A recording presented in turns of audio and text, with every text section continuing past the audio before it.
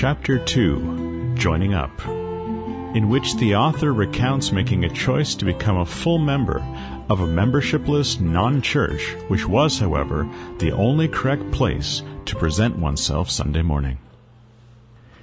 When I turned 12, I asked for my place at the Lord's table, and 3 men from our church came to visit me at my parents' house.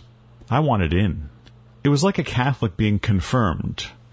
A lot of kids waited until more like 16 to ask in, but I wanted in at 12. Some kids are let in as early as 9. So the 3 men came over, unofficially but very actual elders. And there had been a church meeting where they talked about me.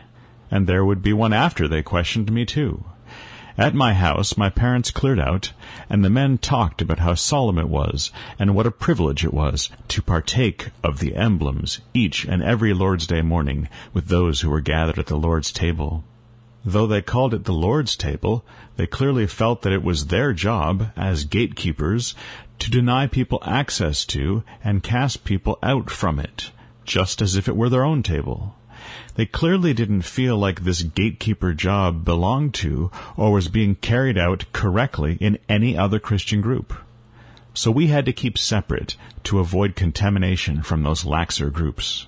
They talked about how important it was that there was nothing in my young life that would make taking my place at the Lord's table dishonor the Lord. So, if I swore or fooled around with girls or drank alcohol or went to the movie theater or live concerts or shoplifted or gambled or smoked or had gotten a divorce, I needed to speak up right then or risk defiling the Lord's table and with it His people. Risk connecting His name with moral evil. They didn't actually mention any of these things by name, of course. They didn't need to. They just referred to all of that as anything in your life and expected me to know what they meant. And I did know what they meant. I could proudly say that at age 12 there was nothing in my life that was a problem. I was clean. There was nothing in my life anyway, in general. Nothing good or bad. Nothing whatsoever. It was hardly a life at all. My life was largely being piously, consciously unlived. So I was good to go. And I was allowed to take my place at the Lord's table, the gatekeepers decided. It was announced the following Lord's Day that they'd admitted me. 16 years later, other gatekeepers in a neighboring assembly I was then attending would decide that I'd dishonored the Lord by writing a parody of an outreach pamphlet of theirs, and I would from that point on be shut out of that circle. Was from that point on supposedly put away from the Lord's table. For good. I asked back in. After one meeting in which they predicted a failure to ever understand me, they refused to meet to discuss the matter ever after. As I understand the Bible verses they appended to the letter that informed me of my excommunication, Paul gave instructions for rapists and extortionists and drunks and other such mofos to be put out from among the group of Christians in the area. Turned over to Satan for the destruction of the flesh, it says. These men, however, informed me that they'd put me away not from among the group of Christians, but from the very Lord's table itself, globally, and not for rape or extortion, for satire. But I get ahead of myself. Back to the reality of suddenly being a 12-year-old full member of the memberless Plymouth Brethren non-church. Drinking alcohol was not okay outside of Lord's Day morning breaking of bread when we drank a sip of wine each, if we were members. My first time, I sat proudly up beside my parents after having sat for a couple of years in what was jokingly called Sinner's Row in the back of the room next to my grandfather. He would die without ever being a member again because he divorced his wife. There is no forgiveness for divorcing someone in the TW Brethren. My grandmother, his troubled wife, however, sat right up next to my parents because she'd not been the one to initiate the divorce, having merely been the one with the untreated lifelong emotional and mental problems which made my grandfather feel he needed to divorce her, though he still cared for her very much. So I left my grandfather in the back and went to sit back up there with my folks, feeling that I'd entered the inner circle, and I tore off a small piece from the torn-open loaf of white bakery bread that was extended on a plate to each of us, and took a small sip of the sweet, fruity communion wine. I'd never drank alcohol before and didn't like the taste terribly much, but I liked the way it felt warm going down as my esophagus and stomach absorbed the alcohol that communion wine is laced with. The wine was to represent both the blood of Jesus, shed for us, and also the cup of joy that was ours, now that the bitter cup of judgment had been drained for us by him. I now feel that the lack of wine ever being used as a part of any kind of celebration, including weddings and brethren houses, really kind of made that whole "a cup of wine is a symbol of joy and celebration in the Bible" thing fall upon deaf hearts in our cases. We knew little of celebration, didn't even celebrate Christmas, Halloween, or Easter. Unlike the stricter branches of Brethren, we had birthdays, though. Darlene writes, I was not allowed to attend any Christmas concerts at school, as this was considered worldly entertainment. I would sit alone in the classroom for the time the concert was on. After I got to sit up there Lord's Day morning and partake of the emblems, the only remaining church rites of passage left for me to aspire to were to speak up during the meetings and pass the emblems around and pray and so on. These were an option because I was male. Of course, all this wasn't normally done until one was an adult, and so I held off until I was about 20, at which time a division happened and my attendance dropped steadily off, making me feel unworthy to speak up very often anyway. I did a few things a couple of times, though, suggested we sing a hymn, prayed. It was nerve-wracking to be driving that big ship, to be handling that whole room and directing the worship or Bible contemplation of 20 or 40 people. Pre-division, it might have been 60 or 70. And when I spoke up in Bible discussions, having gotten my degree in English literature, it only showed that I didn't see symbolism and connotation in quite the same way as the other Brethren people. They seemed to me to be doing a remarkably inconsistent and arbitrary job. I seemed to them like someone saying unfamiliar foreign things, dangerous, chaotic things. What do they teach in those schools?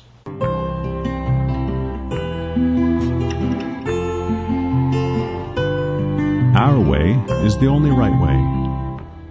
It was a long time before I developed serious problems with the one right church doctrine we taught. To begin with, I absolutely believed it deep down. It was the most normal thing in the world to hear it preached upon. It was preached upon every week.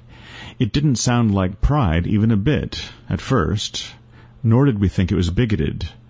After all, we were saying that there was one superior place to be a member of, not one superior race to be a member of. True, we did think that if our children married Christians from other churches, this was really too bad and a bit beneath them. We asked, what will the children be? We weren't one of the Brethren groups which forbid marriage outside their group. True, we did refuse to mix our evangelism, outreach, and social efforts with those of other churches. We wanted to keep our doctrine pure. True, we did forbid our kids attending other churches' social activities. We didn't want them mixing. But that was just normal, right?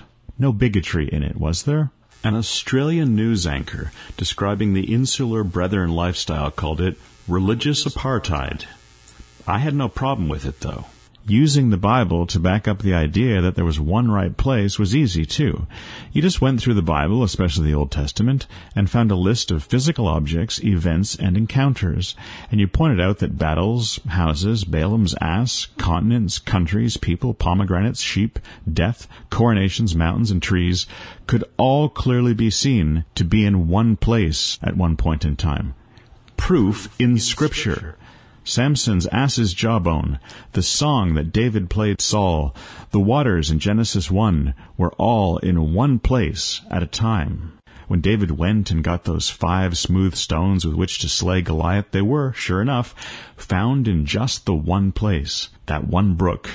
When God was working in Genesis 1, he gathered all the water into one place, and he gathered the land to another one place. And the Jews were to worship in Jerusalem, which was a place too, one place. And just like that, so were we, to be affiliated, in terms of church, with the one place, the only official, God-sanctioned church franchise. We said that the one right place was a person, and that it was Jesus, and there was only one Jesus. But Jesus had a list of street addresses, and only those few hundred places were all in the one right place. All other places were just other places. If I was in Chicago, New York City, Montreal, or Toronto, I knew where I had to go in order to be in the one right place rather than just some other place.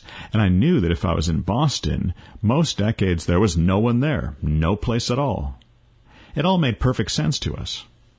My eventual problems with it were helped along by the object lessons learned during the political infighting that went on in my 20s. But even when I started to have those problems, I still could do Sunday mornings for quite a few years. I just pretended no one else was in the room, and that rock of tightly controlled heart matter could melt hotly deep inside there where I kept it locked closed and cold during the week. I would plunge myself deep under the hot cascade of shame, gratitude, reverence, awe, and melancholy, and I would wonder if I'd ever come back again for air. It was like taking a shower. Made you not want to even talk to a non-church person ever again, Christian or otherwise, because they would never get it, and they'd get the world all over your freshly scoured holy skin, would ruin the spanking new righteous you had going on. Although no one has changed the stories in the Bible, they changed the songs in many modern churches, as I've already said. Modern churches that we viewed as mere human experiments that God was not in. Songs were significant. Songs were the way we children were introduced to God. They were the assembly language of our programming. Our church behavior and feeling and thinking were encoded in the language of those old hymns. The modern stuff is a whole different language for computers with entirely new operating systems, wholly unlike our own. To this day, worship style is a great divider of Christian groups. Some groups have two separate Sunday worship services, one traditional and one modern. Divides the congregation up into who goes to the one, who goes to the other, and who goes to both, and who didn't show up at all. Christians in any given community tend to subdivide into little church groups anyway, sometimes with several church groups meeting within a block of one another, but ignoring each other's existence entirely. At the root of it, if you look back in time, there is almost always the story of someone not seeing eye to eye with a group of Christians and going off to do better, to be more scriptural. I have come to believe this splitting up rather than working things out thing is directly disobedient and contrary to how God intended and how the New Testament says Christian community is meant to work. I think a community is supposed to have a strong network of Christians, not fragmented groups. Yet groups who won't forgive a man for divorcing his wife will, repeatedly, quite readily divorce half of the congregation and have them pack up their prayers and preaching and move out. For its own part, my church felt completely at home. Well, I'd go so far as to say they preferred and taught by example that it was absolutely correct to live and act as if there were really no other Christians in the town. None to speak of, anyway. Ruth writes, I recall being so indoctrinated as a small child that I literally thought that a woman who wore pants, trousers, could not be a Christian woman. When I read the scripture used to make that claim as a discerning adult and realized that the surrounding scriptures were completely ignored, I felt that application was quite a stretch. If there technically were other Christians in town, we always lived as if they had nothing to do with us, that we had no responsibility or connection to them, and that we were better off keeping our distance. There's connections that contaminate. There's things in this world that contaminate. Not only moral questions, but doctrinal questions contaminate. And ecclesiastical connections contaminate as well. A much respected Brethren missionary once opined before 1,000 Plymouth Brethren people back in the day, while the division was brewing. Contaminate.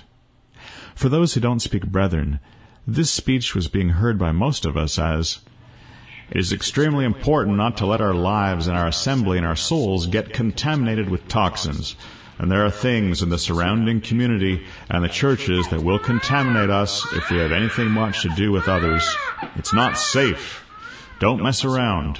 Not only are there physical and sexual and cultural kinds of self-indulgence that can rub off on us and befoul our Christian lives, but the doctrine and theology of other Christians can rub off on us as well. You don't want to be all filthy, do you?" Anne got the same kind of teaching from her father. She writes, I remember feeling like I got principles, warped as they were, like the one I called the germ theory of fellowship, that you could get contaminated if you broke bread with someone who was doing something bad. Dad explained it was like washing dishes. You keep the clean and dirty ones separate. I understood and didn't question until I had a friend who broke bread with other Christians without worrying about whether she was being contaminated. I asked her about whether she was concerned about it, and she said it's between them and God, not her business. That stuck with me. It was a seed planted. Living this way in practice, we were, however, always taught that, in theory anyway, all Christians were one body. So all Christians were one, the teaching went, but all the other Christian brothers and sisters in town simply didn't seem to know to show up at the right street address. So what could you do? That was certainly their own problem, wasn't it? If the Christians living across the road from us who attended that church up our block didn't show up in our church, what could we do? We had to just go on with our Christian lives and always remember to thank God and wonder at how blessed we were to have been gathered aright. And always remind each other how, but for the grace of God, we might well be associated with their unscriptural church shenanigans. Just imagine. I remember sitting as a child and being told, as to other non-brethren Christian books, that although there is certainly water in a mud puddle, why would you choose to drink from one when you've got a pitcher of cold, clear water right on the table? Right after the first major church division in my lifetime happened, Bruce Anstey started disseminating endless publications justifying our splintered testimony, claiming a right side in our big stupid divisions despite knowing full well that the Bible spoke out against divisions, numbering them among the works of the flesh, despite living on the other side of the continent from division ground zero. Taking a parable of Jesus normally used simply to present the power of faith to bring about growth, Anstey wrote things like this. Matthew records that the Lord Jesus taught the multitudes that a vast system of things would grow out of the original simplicity of Christianity, and that in the end it would have no resemblance to what there was at the beginning. He used the figure of a mustard seed being planted in the earth and growing out of proportion until it became a huge tree where the birds of the air would lodge. The large tree speaks of dominion and power, Ezekiel chapter 31, verses 3 through 7, and Daniel chapter 4, verses 10 through 11, 2 through 22, and 34. Thus, the Lord indicated that the Christian profession would develop into a great worldly institution having an aspect of grandeur and pretension to it. It has become a great system of religion, politics, and business. It is a place where men strive for honors, greatness, and power. The birds of the air speak of evil spirits, Revelation chapter 18, verse 2, that would get a hold of the minds of men and influence them to teach erroneous doctrines, 1 Timothy chapter 4, verse 1. If we have ever had the opportunity to witness the noise that emanates from a tree full of birds, we would understand how apt a picture this is of the confusion that exists in the Christian testimony.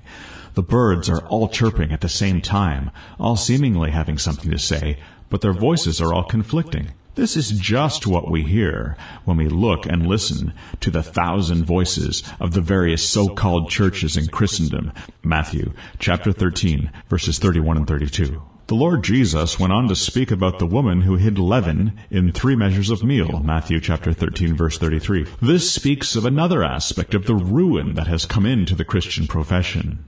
If the birds in the huge tree illustrate the great outward profession that would develop, the leaven in the meal speaks of the great inward corruption that would also permeate Christendom. Leaven in Scripture is a type of evil. Matthew chapter 16, verse 6, Mark chapter 8, verse 15, 1 Corinthians chapter 5, verses 6 through 8, Galatians chapter 5, verses 7 through 10. The meal is a type of Christ, who is the bread of life. He is the spiritual food for the children of God, John chapter 6, verses 33 through 35, and verses 51 through 58 of that same chapter.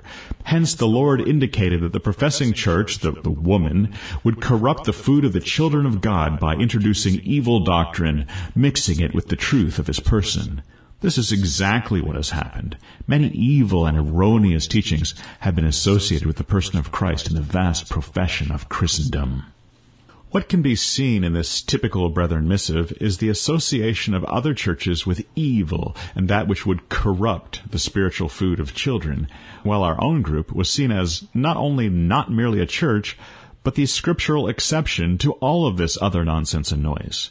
We had good food, while they had nasty stuff. When Jesus tells the story about the kingdom of heaven, it's about how the power of faith makes the kingdom of heaven grow like a mustard seed that becomes a tree so large that many birds can nest in it. Then, using leaven or yeast in a positive light for once, Jesus compares the kingdom of heaven to yeast, mixed into normal everyday flour, and how it spreads through it and grows unstoppably as the gospel was about to do throughout the world, and the bread rises. When Bruce Anstey tells the same stories, suddenly they're about the disgusting arrogance of tall trees and the dangerous evil of birds nesting in them like Sauron's spies and all their noise and individualistic, humanistic avian confusion.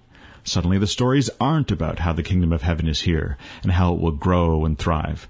They're about evil in churches and how important it is to separate from it.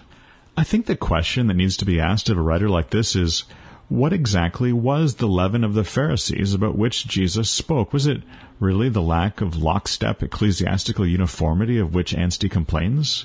And for that matter, when is God going to judge all of the birds and frogs and insects in the world for wrecking everything with their highly individualistic, unstandardized songs? No doubt he should correct all of that immediately, enforce time signatures and keys for them all to correctly sing in or be silent. What church do you go to? Naturally, all of this, we're the only right church, and we don't want to get other churches' cooties on us stuff, meant that every time I met someone who said he or she was also a Christian, my instinctive, trained reaction was one of guarded suspicion. My circle of Christian friends growing up included not a single person who didn't go to our meeting. When the church divisions happened, people who'd been in my social circle left that when they left our group, and we never really reconnected. And if I'd gone and worshipped at their almost identical to ours Brethren church even once, I'd have been kicked out of my own group. Of course, when meeting Christians from other churches, there should have been a natural reaching out to them and recognizing a like human being, a fellow Christian, oneness. But should is a great word, right? Kyle Moore, besides having the same last name as me, was the son of a Presbyterian minister. I met him in grade 3 at Lombardy School. I remember being fascinated that mere churches were allowed to sing songs like Amazing Grace. That was ours, wasn't it? After pondering it a bit, I decided it was actually very interesting that these other churches were kind of like our correct obedience to the Word of God non-church unit. Not as good, clearly. I wouldn't go out to their services, of course, but still cool. The commonality of our Christianity was in my heart when I met other Christians like Kyle, but it was kind of overmatched by something else, my training that the special position of correctness that people in our church enjoyed had to be protected from other inferior Christians. So the, hey, you're a Christian too, joy, was squished by a kind of suspicious, cautious arrogance. And of course, when meeting other Christians, I always asked the same question that Christians the world over reflexively ask in that situation. What church do you go to?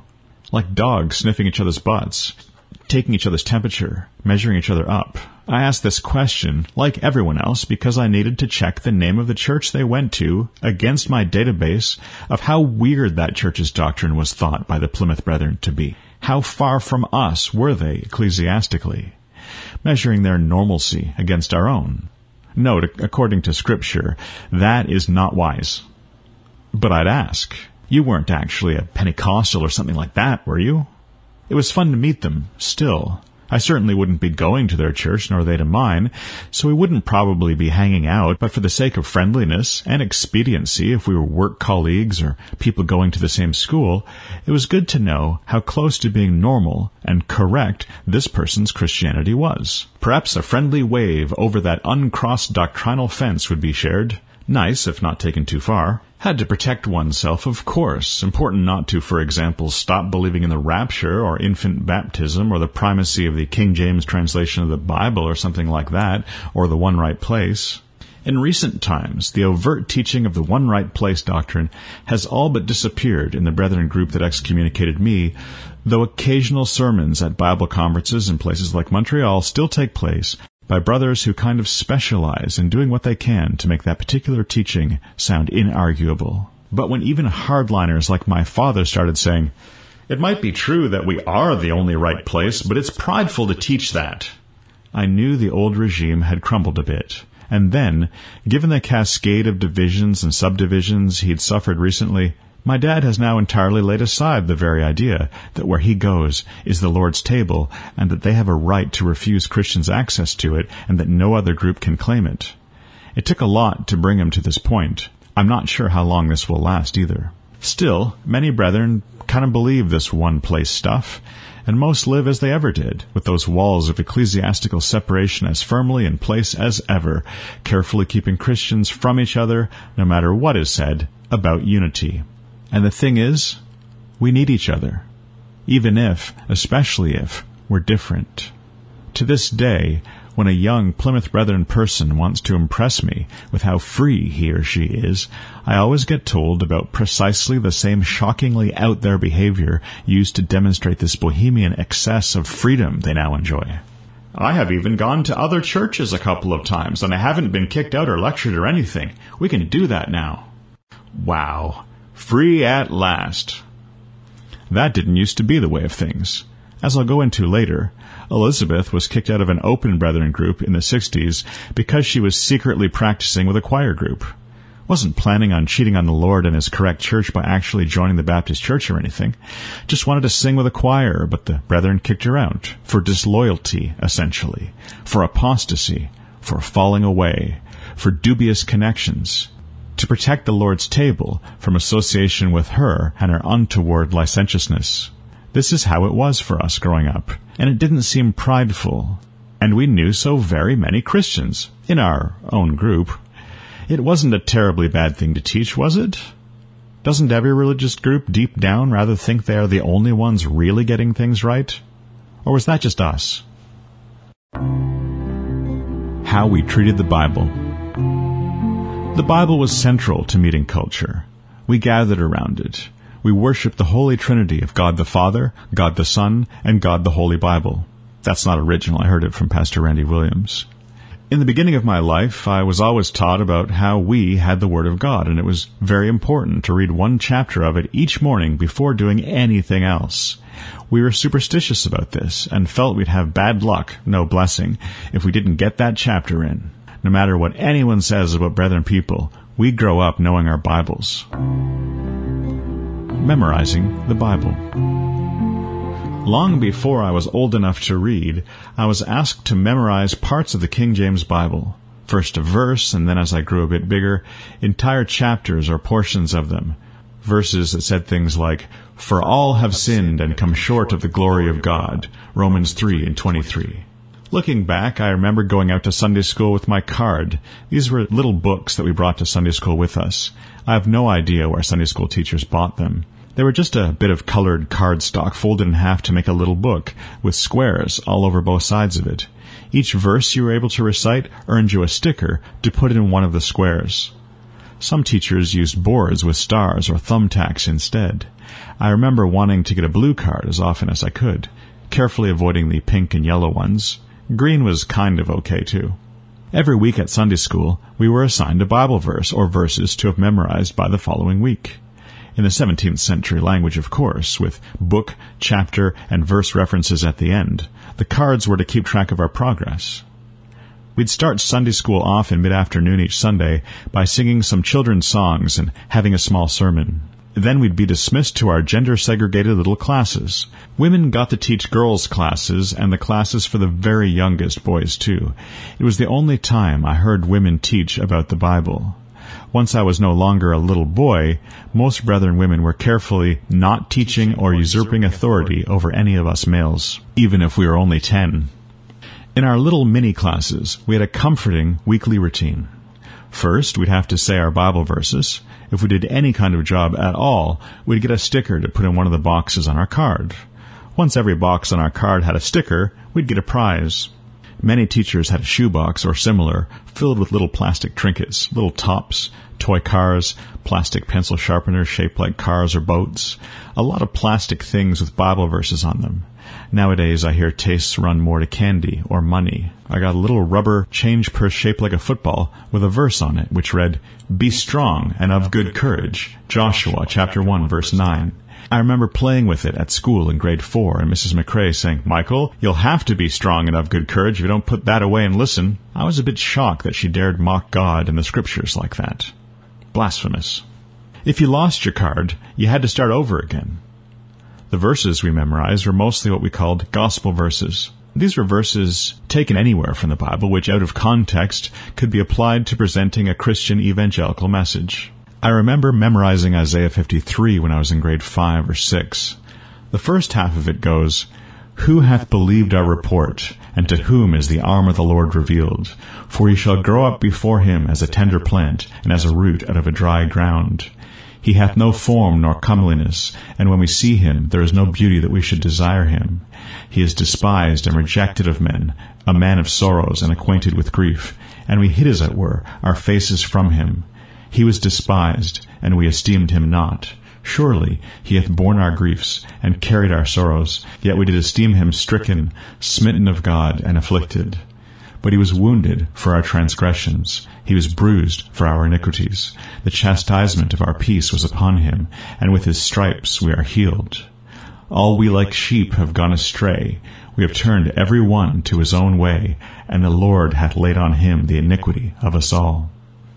I got that first half down, and then the second half too. I wasn't good at remembering chapter and verse, but I was like a little tape recorder about memorizing the words. When I got to high school, Shakespeare was just more of the same kind of stuff. I loved all those words. They sang. I loved being able to acquire and repeat them. It was like learning spells, chanting ancient incantations. After we said our verses, we'd get a little Bible story or sermon like what we heard at home. Old Testament stuff, those silly Jews, if they had just listened to and obeyed God, and New Testament ones, those silly Jewish disciples and assemblies, if only they had just believed and obeyed the Lord Jesus and the apostles. The formula we were being taught was, as Laura points out, obedience to the rules equals blessing. God was rules, lots of them. For most of us, there was limited access to the Incredible Hulk, Archie, Batman, Star Wars, and the Dukes of Hazzard. But we had Noah, David, Samson, Jonah, Balaam, Daniel, and a host of others in their place. We grew up hearing about them every single day. Who is the Word of God? The Word of God. I grew up hearing all about it. Not just God speaking, not just what the whole world was constructed and framed by, not simply how light came into the universe, not just any old thing God said when his voice was heard by any number of prophets if it was never written down. Certainly not just what God has to say to us today in all of the ways he speaks to us. No. We use that term, interestingly, in a way the Bible itself does not ever really use it. It was always used by brethren people to refer to the printed book itself, rather than the Lord Jesus, come to do the will of the Father, or God reaching people by speaking to them before our Bible was ever written down, let alone published. When the Scriptures say things like, "And the Word of God came unto Jeff," we didn't feel that this was really the Word of God. No, we felt the Word of God was the title that ought to go on the front of the leather-bound paper book, the anthology itself, and everything that was inside it, and nothing else. No one really wanted to talk about how that anthology got edited and assembled. Things like the fact that there were a lot of books left out of it. Things like the fact that the final choices as to which books were to be left out of what would become our Bible were made a few hundred years after the last included book had been written, with hundreds of other books written in that time, and each not deemed a good fit. The Bible tends to call itself things like the Scriptures, the writing or the script, and it sometimes refers to each book collected within it by the name of the human being who wrote it down or dictated it. And beginning at Moses and all the prophets, he expounded unto them in all the Scriptures the things concerning himself. Plymouth Brethren men used to hold their heavy, carefully worn, leather-bound Bibles high, wave them around, and pat them aggressively while intoning, "We, beloved brethren, have been given the blessed, holy, divinely inspired Word of God." Or, "We are privileged to hold in our very hands the God-breathed, holy, perfect Word of God." And they didn't mean the Lord Jesus when they used that title. They meant what the Bible calls the Scriptures, the thing they were holding in their hand. We didn't thump our Bibles, really, though. It would have been thought irreverent. My father had a fit if I ever allowed a Bible to touch the floor. It was like Marines with the American flag. Just setting a Bible on the floor beside you, if you were sitting on the floor, or putting it under your chair, got a huge reaction from him. It always felt like superstition to me, but I was trained that way. To this day, you won't see me put a Bible on the floor. The Bible was magic, and it had to be the King James Bible from 1769 for the magic to work, not the original King James Bible from 1611, and certainly not the new King James Bible from 1982 either. It had to be the 1769 version. Otherwise, it might be wrong, and it might actually cause more harm than good to read it, so one shouldn't bother. It was the only translation that was read in our meetings. New Christians, excited by the New International Version, 1978 Bibles, were often warned about how satanic that translation was. I heard that happening many times. And I myself was always frightened to look in an NIV, because modern translations were all sloppy, emotional, subjective paraphrases anyway, weren't they? Missing the point of the original wording? That's what many of us thought. That was said out loud at meeting by many men, many times in my youth. Anne mentions being a little girl in the missions field with her family and being shocked that the native people didn't use the King James because they didn't speak English. She remembers trying to literally translate the King James Version verses she'd memorized into Spanish on the fly and being met with confusion, because translation is a bit more complex than that. Spanish Bibles go back to far older sources than merely the King James, though it was translated when Shakespeare was still alive, and it really sounds like it. A few years ago, my unchurched brother-in-law was first tackling the Bible. I don't know where he got the idea, but for whatever reason he thought that he'd have to read it in the 1769 King James Version, which he was gamely tackling. But that thing's hard. You have to understand smitten, hast, cumbered, asunder, billows, and stuff like that, which not everyone has grown up with. So I told him to try the English Standard Version 2001, based upon a 1971 translation called the Revised Standard Version. He was at first concerned that more modern translations would skip the hard bits, simply editing them out of the Bible entirely. I was quick to allay his fears by pointing out that the very verses themselves were numbered, so you couldn't skip any without people being able to tell.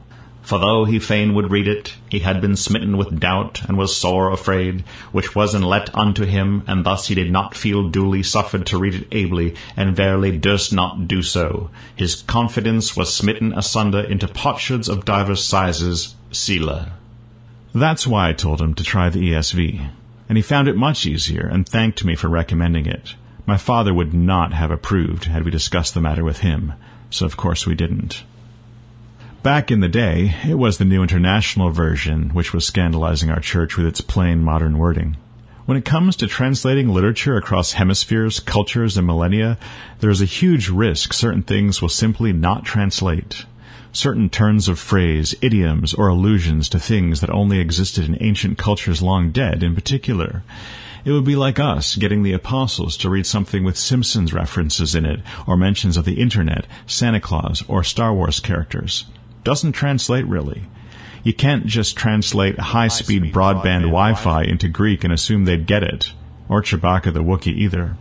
So you can simply leave passages of the Bible worded more or less the way they are and risk modern people not having a clue about them because something cultural or grammatic about them no longer makes any sense in modern English to modern minds. Or you can help and paraphrase heavily, more or less pretending the book was written in the present day, in the English you see before you, by people who lived and thought and felt more or less like you do. Imagine that working backward rather than forward through history, for people who'd never seen Star Wars.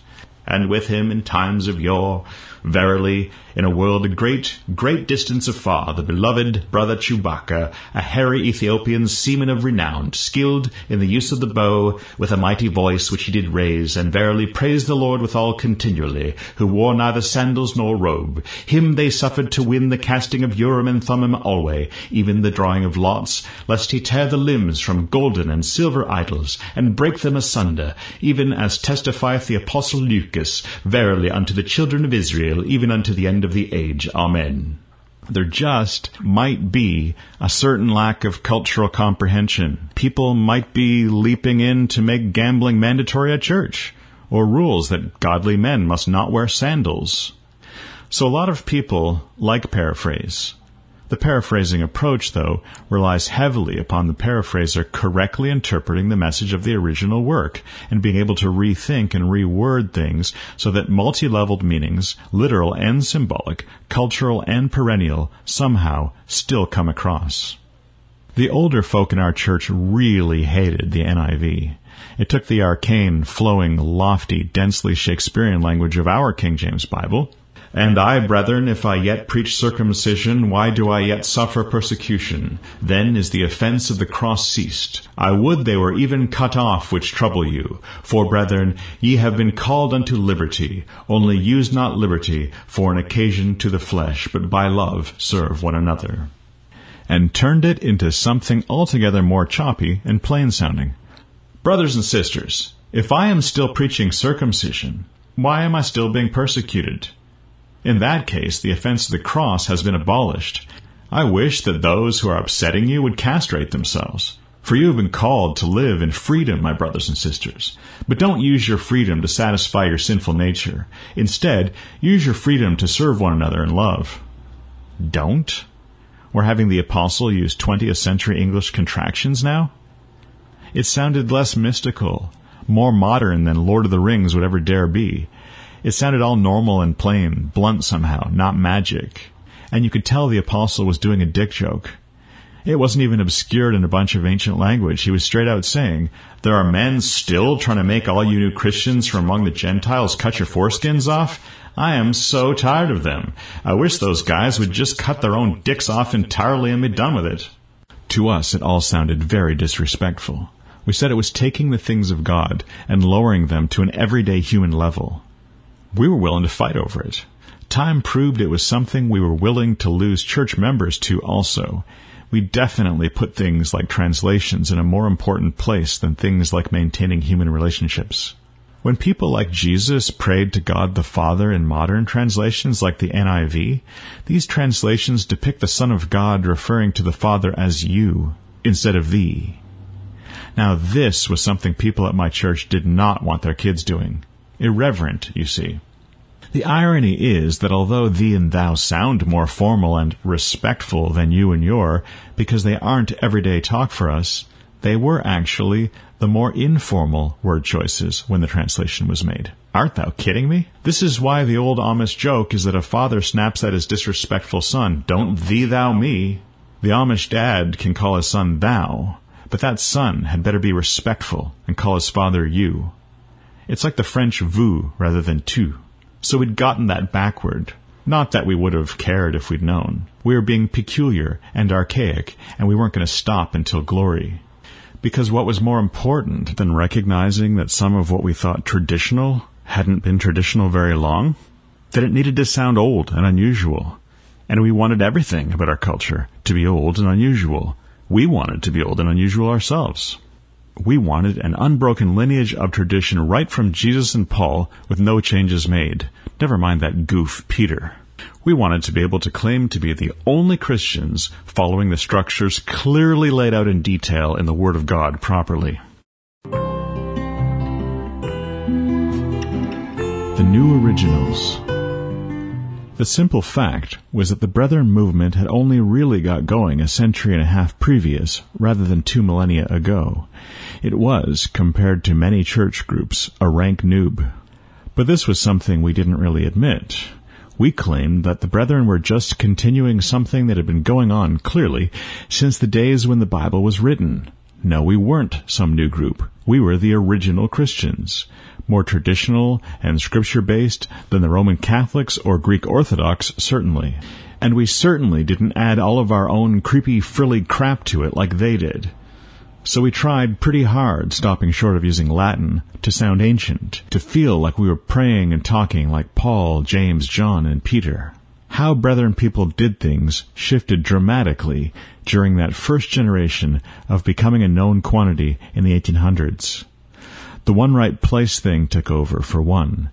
They had at first sought out visiting pastors and ministers and priests they believed to be true Christians, and looked to worship with them by breaking bread together, to show that being Christians transcended what churches we claim to be part of, to start something broader than that, to worship together as Christians, regardless of what church affiliation we otherwise pursued. They did this routinely, to begin with. All this was to show that there ought to be a form of Christian unity superior to that seen in all us hiding from one another in our separate church groups. But they soon moved to requiring a form of unofficial membership if one was to take communion, insisting eventually that members frequent the local brethren group only, where once Methodists might go to their own church in the morning and then later in the day break bread with brethren folk. Soon enough the brethren Sunday morning routine was an or rather than an and. No Methodists welcome to partake until they forswore ties to that church group. Important to keep the Lord's table free from the errors of Methodism. Note how the Lord's Table and Plymouth Brethren Church membership start to become increasingly synonymous in their minds at this point. We don't call ourselves the Plymouth Brethren. We call ourselves those gathered to the Lord's name around His table. Anyone the Plymouth Brethren do not recognize, or who does not recognize the correctness of the Plymouth Brethren, is believed to be not gathered to the Lord's name, and not around His table. For their part, back in the day, the Methodists and Baptists preferred to meet separately as well. Human beings felt better about being able to define and control who was and who wasn't a member, and who was the boss of whom. In fact, many today claim that the Brethren had to stop breaking bread with Christians from other groups, partly due to pressure from the leaders of said churches, who needed the Plymouth Brethren to act like just one more church. The whole point of the Brethren movement had been to not simply be one more church. It was supposed to be an alternative to that splitting up into human systems, something more in keeping with the description of Christian dealings in the New Testament than what mere churches were up to. Older, better, more open, more scriptural, something simple that included all Christians, regardless of affiliation, something you didn't have to join because the blood of Christ made you part of it already. It certainly wasn't supposed to be a sect or denomination, because those things were bad. The very word ecclesia was being misused, we were taught, when translated as church rather than multitude or throng. Church should always and only have a capital, we were taught, because church always and only meant all Christians, not just ones in a specific Christian subgroup. The concept of a church, we were taught, was unscriptural and against the will of God. So, we claimed, we were not one of those. We were not just a church. We were part of the church.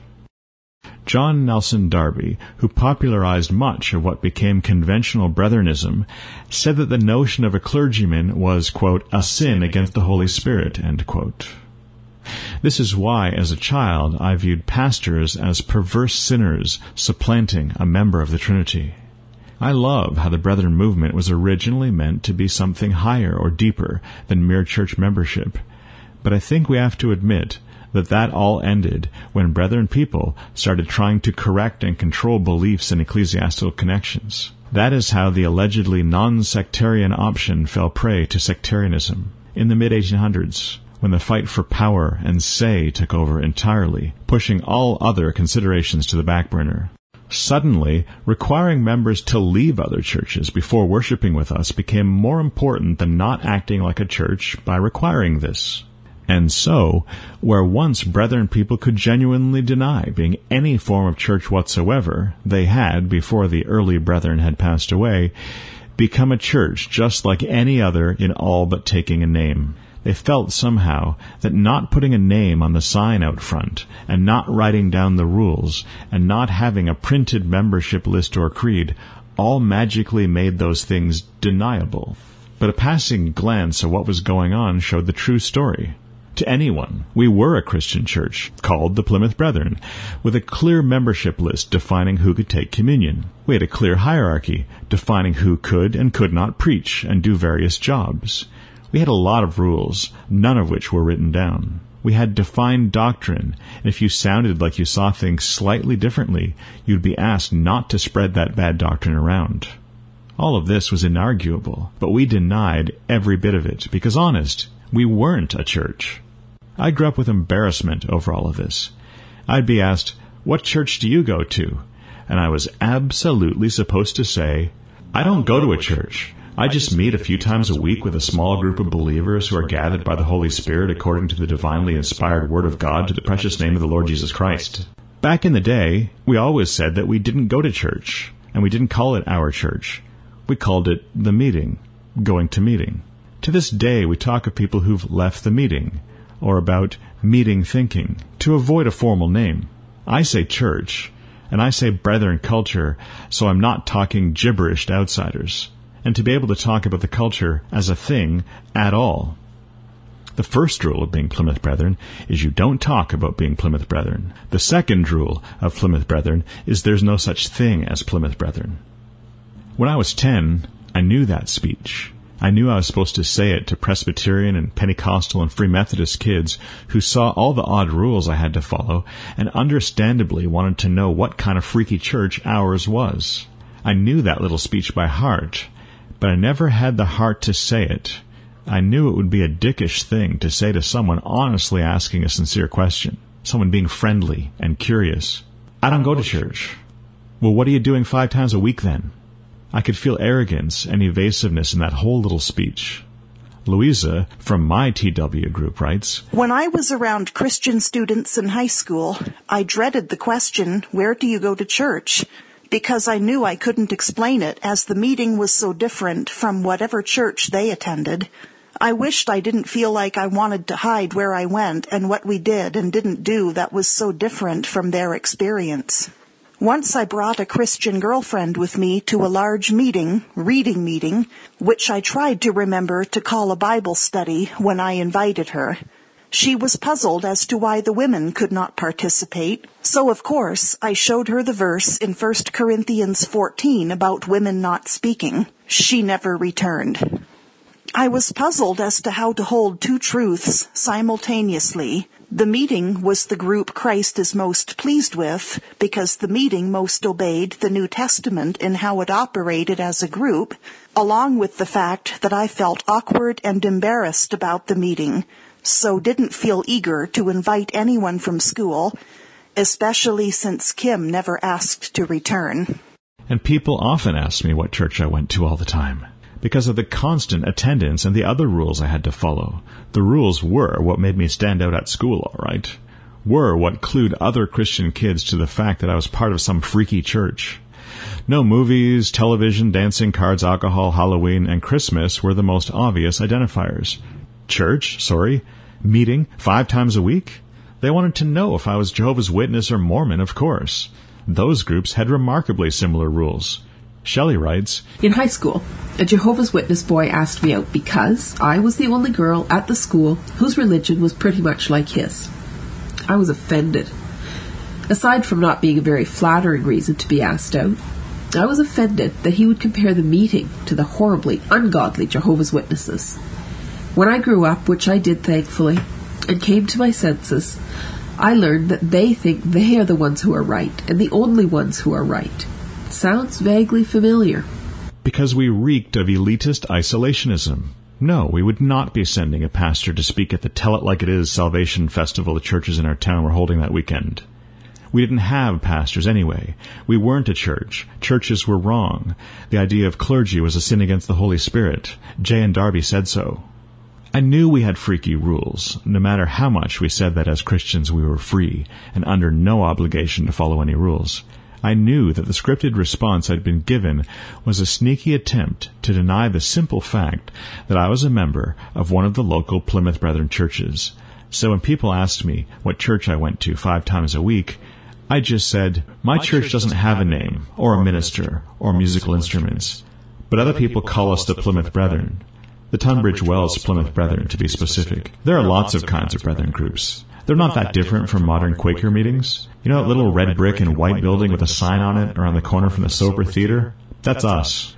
And before the divisions, the Brethren culture was so large in our area that half the time people would say, the Brethren? Yeah, I've heard of that. Isn't that the one that Harry Gardner and Tom Luby and Angie Anderson and Steve James's families are members of? I always wondered what that building with the Bible verses and the sign out front, but no name was. My dad made the sign on the front of that building. He put those verses on with the vinyl sticky letters. We don't have very many members anymore nowadays. and not one of those people I just mentioned meet with that group or would be allowed to take communion there next Sunday. Nor me, nor even my dad. We're all out. Wicked people. But my dad's sign is still up there, with the Sunday morning breaking of bread service still omitted from the sign, as that's not for an audience of outsiders, he told me. One day, they may replace my dad's sign, erasing the last bit of evidence that anyone in my family ever went there. When in Roman Catholicism. Joel did me the favor recently of contrasting how I was taught the Bible at Brethren Sunday School and how he was taught it at Catholic Elementary and Catholic High School. Joel said that it seemed like I'd been taught mainly what Jesus said, and Old Testament stuff about obeying God and following rules, how the Jewish people would grumble, blame God, and disbelieve him, and so he'd kill a bunch of them. Joel said that the Catholic way was different. Less Old Testament stuff. It focused more on what Jesus did. It was mainly all about fantastic miracles he performed, and nothing much else. Walking on water, helping Peter walk on water, quelling storms at sea, multiplying the number of fish available for people to have for lunch, summoning fish into nets, just like God had summoned the great fish to swallow Jonah. Jesus was being presented as Aquaman, only slightly better. King of the Jews rather than King of the Seven Seas. It was mostly sea, boat, and fish related, though, right down to the fish superhero emblem. Joel said that the focus for little Catholic kids was upon the magic. I mentioned how Jesus himself got tired of being pressured to do miracles, how he said the Jews always wanted miracles, while the Greeks always wanted wisdom, philosophy. It was like Joel was taught the miracles, while I was taught the philosophy or doctrine. So I was being taught to obey rules and believe correctly and have a submissive, unquestioning, uncomplaining attitude by instructive stories about bad things happening to rebellious, questioning, complaining people in the Bible. Joel, on the other hand, was being taught that if you did Catholic stuff, you could be a witness to genuine magic. The host was magic that you got to eat. Transubstantiation. The priest was magic. The Pope infinitely more so. They had magic robes and staves and wands and cups and things. And the hats. Maybe if you were a really good Catholic, you could be a saint yourself. In fact, to be one, you had to have done some magic. And there were books with pictures of all the magic Bible stuff for the kids to be drawn in by. Joel talked about how when he was in Catholic school, things Jesus said were generally presented as part of a video or puppet show or larger production. But Joel said that any central message that Jesus might have been presenting was soon buried in everything else going on in the production. The content of Jesus' pronouncements didn't seem to get through. There was a larger agenda. If anything, Jesus' own status quo challenging messages had been kind of supplanted or overshadowed by a bunch of so be kind to Grandma and always go to Mass kind of morality thing. Turned into a lesson for a Catholic school whose main job wasn't to cause kids to ask spiritual questions or seek God, but simply to reaffirm the importance and worth of the Catholic system. The focus on Jesus of Nazareth became about scoring correct answers on school tests and assignments to get certifiably Catholic. Sounds like it mostly delivered a message of attend Mass and listen to the priest, know the miracles and the saints who did them, to the extent of entirely losing sight of what Jesus was saying, having really used Jesus and his agenda as a way to try to add divine weight to their own. Living for the camera. We were taught from a young age that God was watching us every moment, even when we weren't at church, even when we weren't awake. From the moment we woke up to the moment we fell asleep, the eyes of the Lord were in every place, beholding the evil and the good. We'll sing it through twice, and then we will sing it all together. Ready?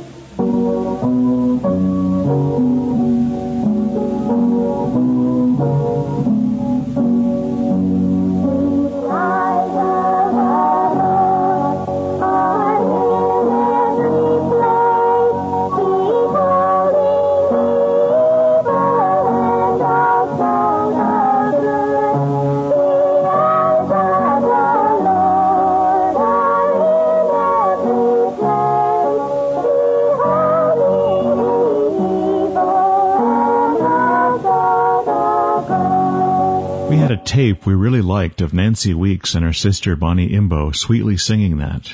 To us, Bonnie and Nancy was a popular brethren singing duo, our Simon and Garfunkel or Donnie and Marie, and we eagerly awaited another hit single from those two.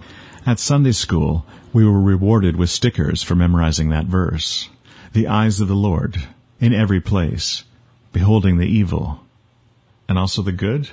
And yet, how it got passed down to me, it might just have read, God's Big Brother security cameras are in every place recording every one of your evil, wicked deeds. Sunday school teachers told us over and over again, you may hide something from your mom, you may fool your dad, but you can't fool God. He sees everything. There is nothing you do that he doesn't see. Years later, when I first went to a Pentecostal service, there was no speaking in tongues. No one was slain in the Spirit. No rolling in the aisles, but there was a sermon about how God has the best CSI. You may fool the police, but you'll never fool God. There was, in that Pentecostal sermon, no mention of Jesus whatsoever, though. Our guilt was presented with no solution. Perhaps that was shared a different week. I worried that God watched me when I was on the toilet. I didn't like to picture angelic beings witnessing that humble, everyday human event because angels don't poop. I don't remember being taught that God ever really saw us doing good things and liked them. In fact, all our righteousnesses were as filthy rags anyway, right? We'd memorized that one. We were told over and over that we were nothing, and then also told about how we'd grow up to be people who were tempted to sin in even more ways than we already were tempted as children. Wicked, naughty part stuff. Bar stuff. We knew we were nothing good anyway, and we were to remember that, while also remembering to give an outer image of purest piety to the unsaved looking on.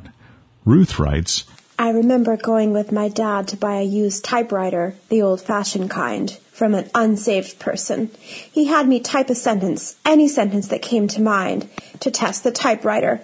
My sentence, at 10 years old, Ruth is a wicked person. He scolded me but good on the way home, that was a bad testimony, and that I was no longer wicked, but forgiven by the work of Christ. I had heard so often that we were wicked people that was my default setting. Ruth was wicked to say she was wicked, even when not being serious. Because she wasn't, so it was wicked to say so. Which just showed how wicked our hearts are, didn't it? Like Ruth, I lived my childhood on security camera, as it were. God knew if you had a telescreen and had watched Super Friends. Naturally, if he was looking at us and everything we did, both good and bad, the only good we could possibly do was not to do all the fun stuff. And the bad, of course, was doing the fun stuff. Sin wasn't just shoplifting or lying. It was watching Knight Rider or playing the Pac-Man machine at the mall. It was swimming on Sunday. It was listening to Kiss on the radio. It was saying the word fart. In fact, it was even wanting to do those things. God looked into our hearts and saw when we wanted to do sinful worldly things, and we were screwed from that point on. Ruth says, I always felt like I was on stage all the time. That awareness governed every word and dress choice, every action. I believe on stage mainly refers to feeling watched by the other church folk. But for children, being watched by the church folk and being watched by God kind of blurred together into the same thing. I was always terribly aware that God was watching me all day long, but it had never occurred to me that he might be smiling. Ever, or that he liked anything very much at all. Jake didn't grow up brethren, but he says the same kinds of things about his current problematic view of God. I don't trust him, really. The idea that he wants me to be happy and is actually for me is quite new to me, regardless of how much I've heard it. It's hard to accept and swallow when you are so accustomed to dwelling in the pressure of needing to do more and under the weight of constant shame. I do connect with being troubled by the idea that we have to hide from God to have any fun. I thought that for a long time, but I'm coming to recognize the beauty in things like listening to some beats and writing some poetry. I'm coming to see God in that. Definitely a big change since my teens, even though I've only been out for a year or so. Melody, whose brethren group was so indistinguishable from mine that we can't figure out what our nameless groups even called each other, grew up with this kind of attitude to begin with, but says nowadays I no longer feel the need to hide from him. Growing up, I didn't even know that he was interested in my hopes and dreams. I only thought he was interested in how well I behaved, that is, didn't do bad things, smoke, drink, have sex. Carol from the internet says she had less trouble of this kind with her understanding of God than I did. I never had too much of that view, even when in the Taylor Brethren or out. My personal God was always more sensible and benign and understanding than that. He created us, for fuck's sake. I think I instinctively knew that it was actually the mere mortals who were doing the waiting to pounce and punish. Hypocritical bastards. Anne says, I just struggle to believe that what I want matters, rather than being stupid or trivial. God isn't pouncing, he's just dismissive or uninterested in my unique personality traits.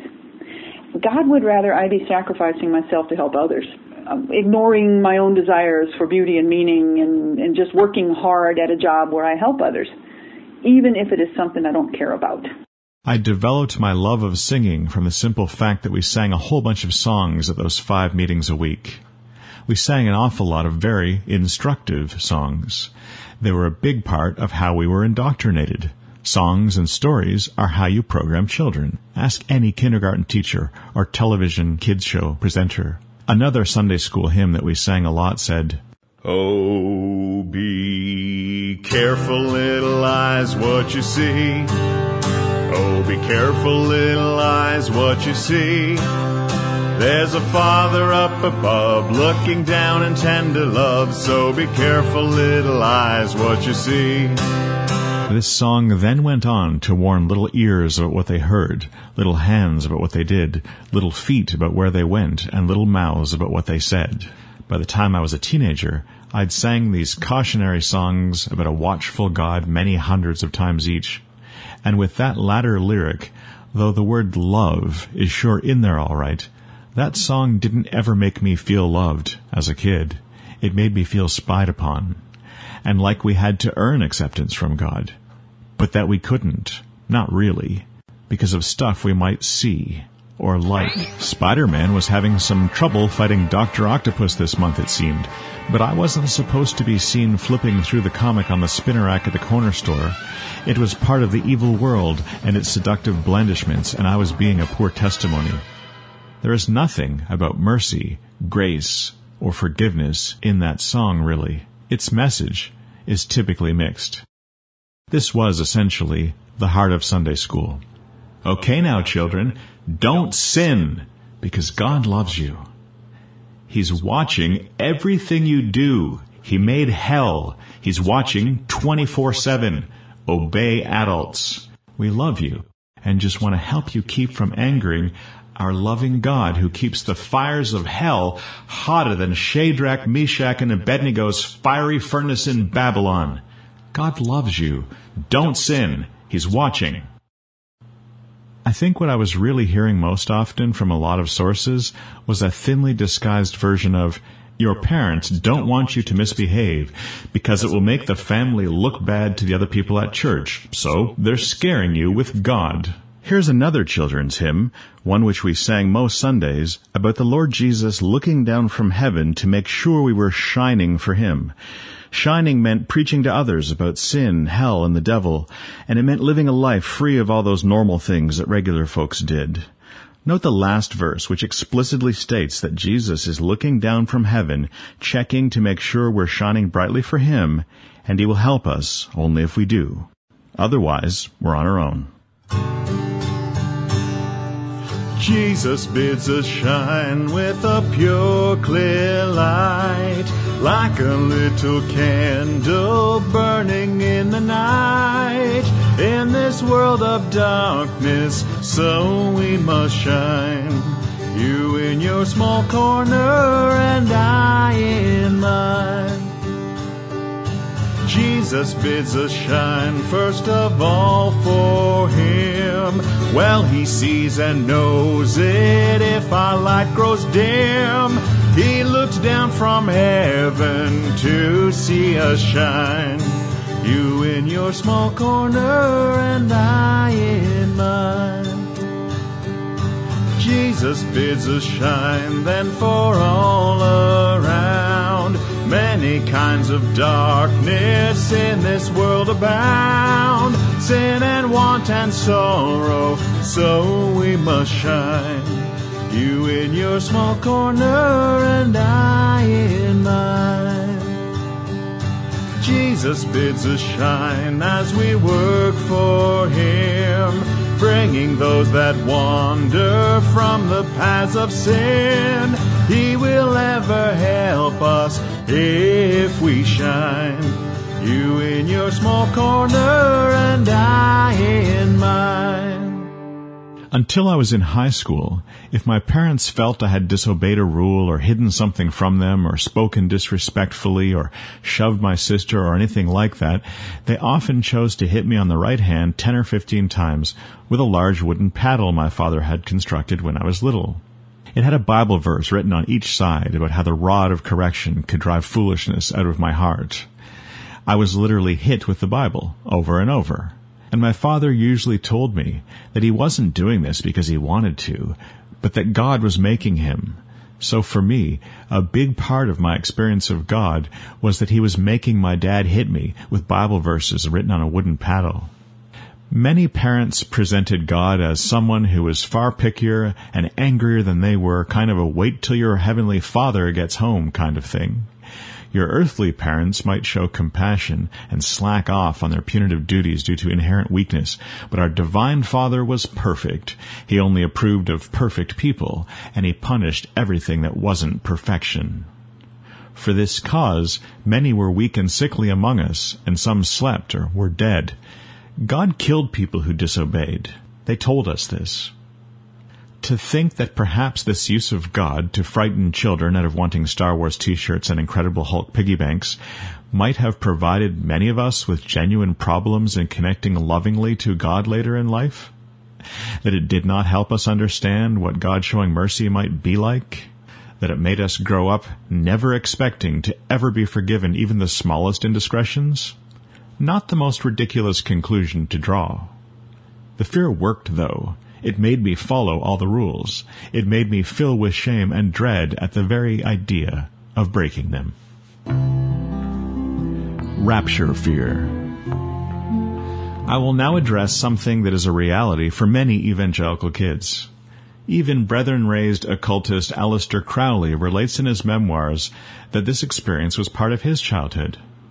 That whole thing that happens when you can't find your parents for a moment and think, the rapture has happened, and I wasn't really saved after all, and I'm left behind. So many of us went through that. I hear about it over and over. The house would get too quiet, and you'd call for a parent and not be able to find them because they'd gone up the road for something or were in the backyard. Or it was nighttime, and you couldn't for a moment hear your parents breathing as they slept in the next room. And suddenly, your own special Christian kid's version of a zombie apocalypse scenario unfolded before your fearful heart. Every single Christian in the entire world had vanished. Now 5-year-old you would have to fend for yourself all alone as God slowly destroyed the world with apocalyptic, Lovecraftian terrors crawling out of the sea under a moon the color of blood, while earthquakes, volcanoes, and unnatural disasters tore the earth apart. It would be a matter of trying to stay alive as long as possible to avoid the awaiting eternity of torture in hell. That's a lot for a 5-year-old to deal with on a weekly basis. These little fits could come upon one when separated from one's parents at the supermarket, and whenever one came home to an inexplicably empty house. Even if one was uptown and no one was answering the phone at home. It happened to some of us quite frequently. The more seriously we took God and the Bible, the more often it seemed to happen. It was to be suddenly orphaned over and over and over. Elizabeth writes, I used to wake up during the night. It was especially on the hot summer nights in Ontario. It was to check my parents' bedroom and see if they were still there. They left their bedroom door open during the summer because it was so hot. When my mother found out I was doing that, she said that we didn't know when the Lord would return. It could happen at any time, not just during the night. It behooved us to be ready. Of course, we knew that we were supposed to be saved, and that for all eternity, but we also knew that it was bad doctrine to believe that one could lose one's salvation. People who weren't clear on the doctrine of eternal security were most likely not true Christians. So if a child fearfully doubted his eternal security, perhaps it was clinching evidence that he had never had salvation to begin with, that his 5-year-old doctrine was shoddy, and so he'd end up in hell. Fascinated with the new experience of being able to look things up on the internet, and with the fact that the wickedest man in Britain, the depraved junkie occultist Aleister Crowley, had been raised Plymouth Brethren, I was also quite interested to see him include this vignette in his memoirs. One fine summer morning, at Red Hill, the boy, now 8 or 9, got tired of playing by himself in the garden. He came back to the house. It was strangely still, and he got frightened. By some odd chance, everybody was either out or upstairs. But he jumped to the conclusion that the Lord had come, and that he had been left behind. It was an understood thing that there was no hope for people in this position. Apart from the second advent, it was always possible to be saved up to the very moment of death. But once the saints had been called up, the day of grace was finally over. Various alarums and excursions would take place as per the apocalypse. And then would come the millennium, when Satan would be chained for 1,000 years, and Christ reign for that period over the Jews regathered in Jerusalem. The position of these Jews is not quite clear. They were not saved in the same sense as Christians had been, yet they were not damned. The millennium seems to have been thought of as a fulfillment of God's promise to Abraham, but apparently it had nothing to do with eternal life. However, even this modified beatitude was not open to Gentiles who had rejected Christ. The child was consequently very much relieved by the reappearance of some of the inmates of the house, whom he could not imagine as having been lost eternally. I ran this rapture fear question by some brethren people on Facebook. William said that the scripture was very clear, and so we shouldn't doubt our salvations, because it was wrong to doubt it. Very comforting. James wrote that this fear of being left behind was a good way to warn children about hell, just as you warned them not to run across a busy street. Still others saw it as normal and healthy, but these recurrent waking nightmares were absolutely horrifying to a child who believed everything he'd been taught at meeting, a child who thought most frequently about whatever was talked about most frequently and earnestly there. I'll never forget these little fits of apocalypse. They often happened in shopping malls if my parents wandered off. Earning grace. We brethren people didn't believe we had to earn our way to salvation from hell, but we absolutely were raised to believe that we had to earn blessing from God. When people died suddenly, someone always said, "The Lord is speaking," with death, because that's how our God spoke. We weren't raised to celebrate Christmas or believe in Santa Claus, but it is really no wonder we kinda grew up confusing the Almighty God with Old St. Nick. Except instead of, if you're bad, Santa won't get you anything for Christmas, it was more like, if you consistently indulge yourself in worldly things like Battlestar Galactica, God won't bless you, might literally kill you, or your sister, or your mom. I was haunted for years by a story they told us in Sunday school of a little boy who was lazy and rude and never obeyed his mother, then found her dead on the couch one day. And it was too late to tell her he was sorry. Laura says this is from Dan and Joyce, Discover a Hive of Busy Bees. Be obedient. If you were good, of course you wouldn't get anything special. You were supposed to be good. There was no reward involved, and really good people didn't want anything anyway. The Lord was our shepherd. We weren't supposed to want stuff. I've seen Christians on the internet each Christmas season ranting about how blasphemous it is to ascribe the traits of God to Santa. Like Santa can compete as a concept. Is God really all that much like Santa Claus? If he is, no wonder people stop believing in him when they grow up. Or is there altogether more to him? Is God just a meter maid in the sky? And is this really the gospel message as presented in Scripture as it should be given to children? If Christians don't want to get hurt by God, you have to earn that by living the joyless life of sacrifice that he requires of all his children. No wonder grace seemed too good to be true to many of us. No wonder the concept of love was all tied up in feelings of shame and being spied on and controlled.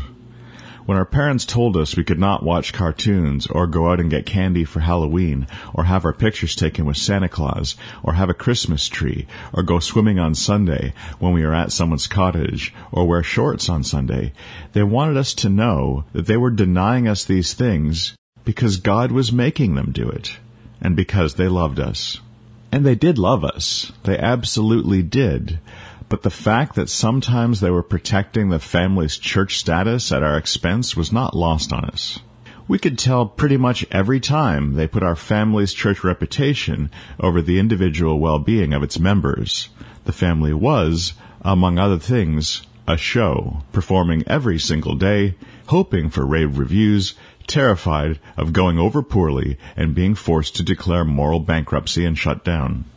And the legalism got ratcheted up over the years, both in our family and in our church. There was a battle going on. The world was invading our homes, right down to showing up on children's clothing and lunch boxes at first, and then even on Kleenex and breakfast cereal boxes. More than one brethren mother poured the Cheerios into large Tupperware bins so she could spare her kids a glimpse of Clash of the Titans, The Jungle Book, or The Empire Strikes Back, and simply tossing out the plastic toys and stickers her kids might want before they caught a glimpse of them. The family was under threat. How could children grow up to love God, the true master of the universe, if they were into He-Man and Battle Cat? Or that masked menace Spider-Man? Some of us grew up believing in a God who was suspiciously like J. Jonah Jameson from the 60s Spider-Man cartoon, chomping his cigar, hating young people, pounding his fist on the desk all the him-damned time. My mom didn't toss out our breakfast prizes usually, and I often asked her to buy cereal purely based on what toys and stickers were inside it. I love that stuff. You can still go on eBay to this day and buy the cheap plastic toys I coveted back then. I may have done that a few times, maybe more than a few times. When I was born, our family had a TV. I remember Bugs Bunny, the Irish Rovers, Sonny and Cher, Tony Orlando and Don, the Harlem Globetrotters, Archie's Funhouse, Shazam! Magilla Gorilla, The Wonderful World of Disney, Speed Buggy, and Scooby-Doo. By the time I went to kindergarten, my father's conscience had been exercised to the point of him leaving our little black and white TV out to the trash. MASH was getting too racy. When I was little, I went out for Halloween one memorable time dressed as Steve Austin, the cybernetic $6 Million Man. But soon enough, the Satan-serving horrors of the holiday caused it to be removed from our lives as well. The comic books went. Star Wars figures. Numerous slang phrases. Christmas.